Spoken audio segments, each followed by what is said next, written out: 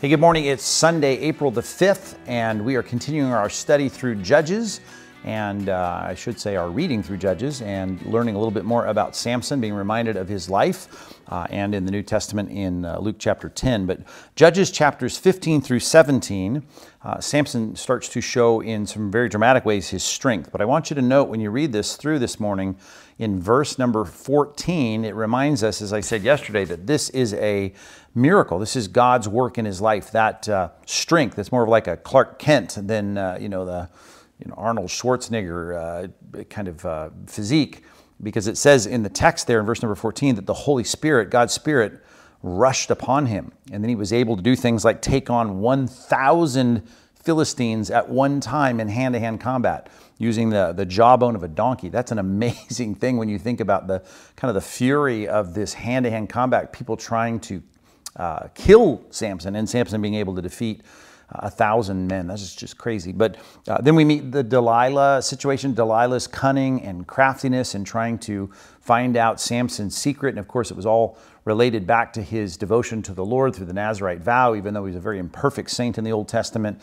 Obviously, he gives that secret away, and you know the story. If not, you'll be familiarized with it today. Samson dies in our reading today, and also we have the idolater and the shrine that's built by Micah, not the Micah, the prophet of the Old Testament, but a different Micah here, and we've got a Levite that's wandering around. It's going to set us up for tomorrow's reading, but that pulpitless minister, if you will, the Levite who's kind of roaming through the nation, and unfortunately there's not a lot of adherence to the word as we keep getting reminded throughout the book.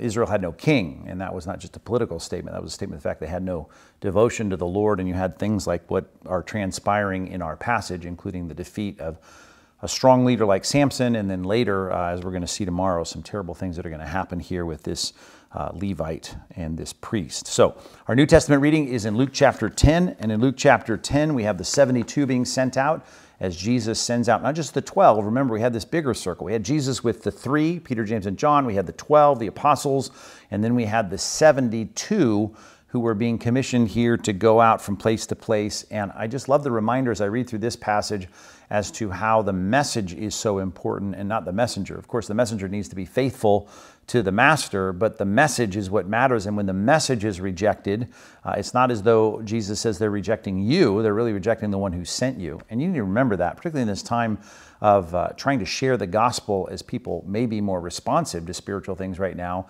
When they turn you down, and of course they will in many cases, you need to know that if you're faithful in delivering the message of Christ and of the gospel, they're not rejecting you. They are rejecting you perhaps, but they're not just rejecting you.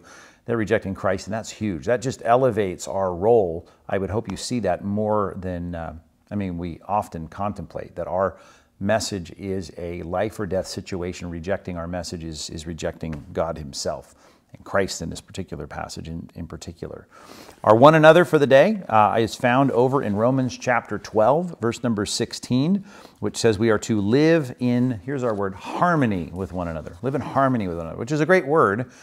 Sometimes we think musically, and we should when we hear the word harmony, because we have various notes and instruments playing together. They play different sounds with different notes, but yet it comes out in a beautiful way. And God's not looking for the unison in the sense that all of us are exactly the same. We come with different gifts, we come with different perspectives, but when it comes down to it, our commitment to the Lord allows all of our uniqueness to be blended into something that is harmonious. The idea here is more than just music, of course. It has to do with the picture, particularly in Romans chapter 12, of being willing to connect with people that are different than ourselves. Let me read the rest of the verse. It says, live in harmony with one another. Do not be haughty, don't be proud, but associate with the lowly, and never be wise in your own sight.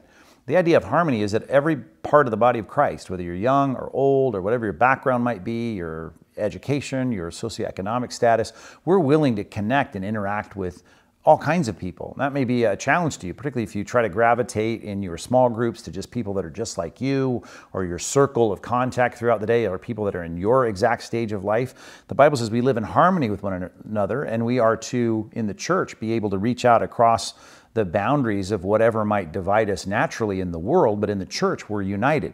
As Paul likes to say, whether Jew or Greek, barbarian, Scythian, slave or free, it doesn't matter. In Christ, we are to reach across the aisle and always be able to connect with those folks. And if there's a problem, I think of the word used in Philippians chapter 4, verse 2, with those two gals, Euodia and Syntyche. They were at conflict, and Paul said, you need to be at harmony with one another. You need to be harmonious. That's the same word there. Get past your differences and get along. When it comes to the differences we often have, the things that divide us aren't usually the clarity, the teaching of Scripture. It's usually the things that are much more personal and personality driven. So here's our one another for the day. Think about it throughout the day. Live in harmony with one another. And maybe you reach out today to someone that's not in your most natural circle, your demographic, and reach out to them, love them, care for them, find out how they're doing, pray with them, find out how you can pray for them, and live in harmony with one another.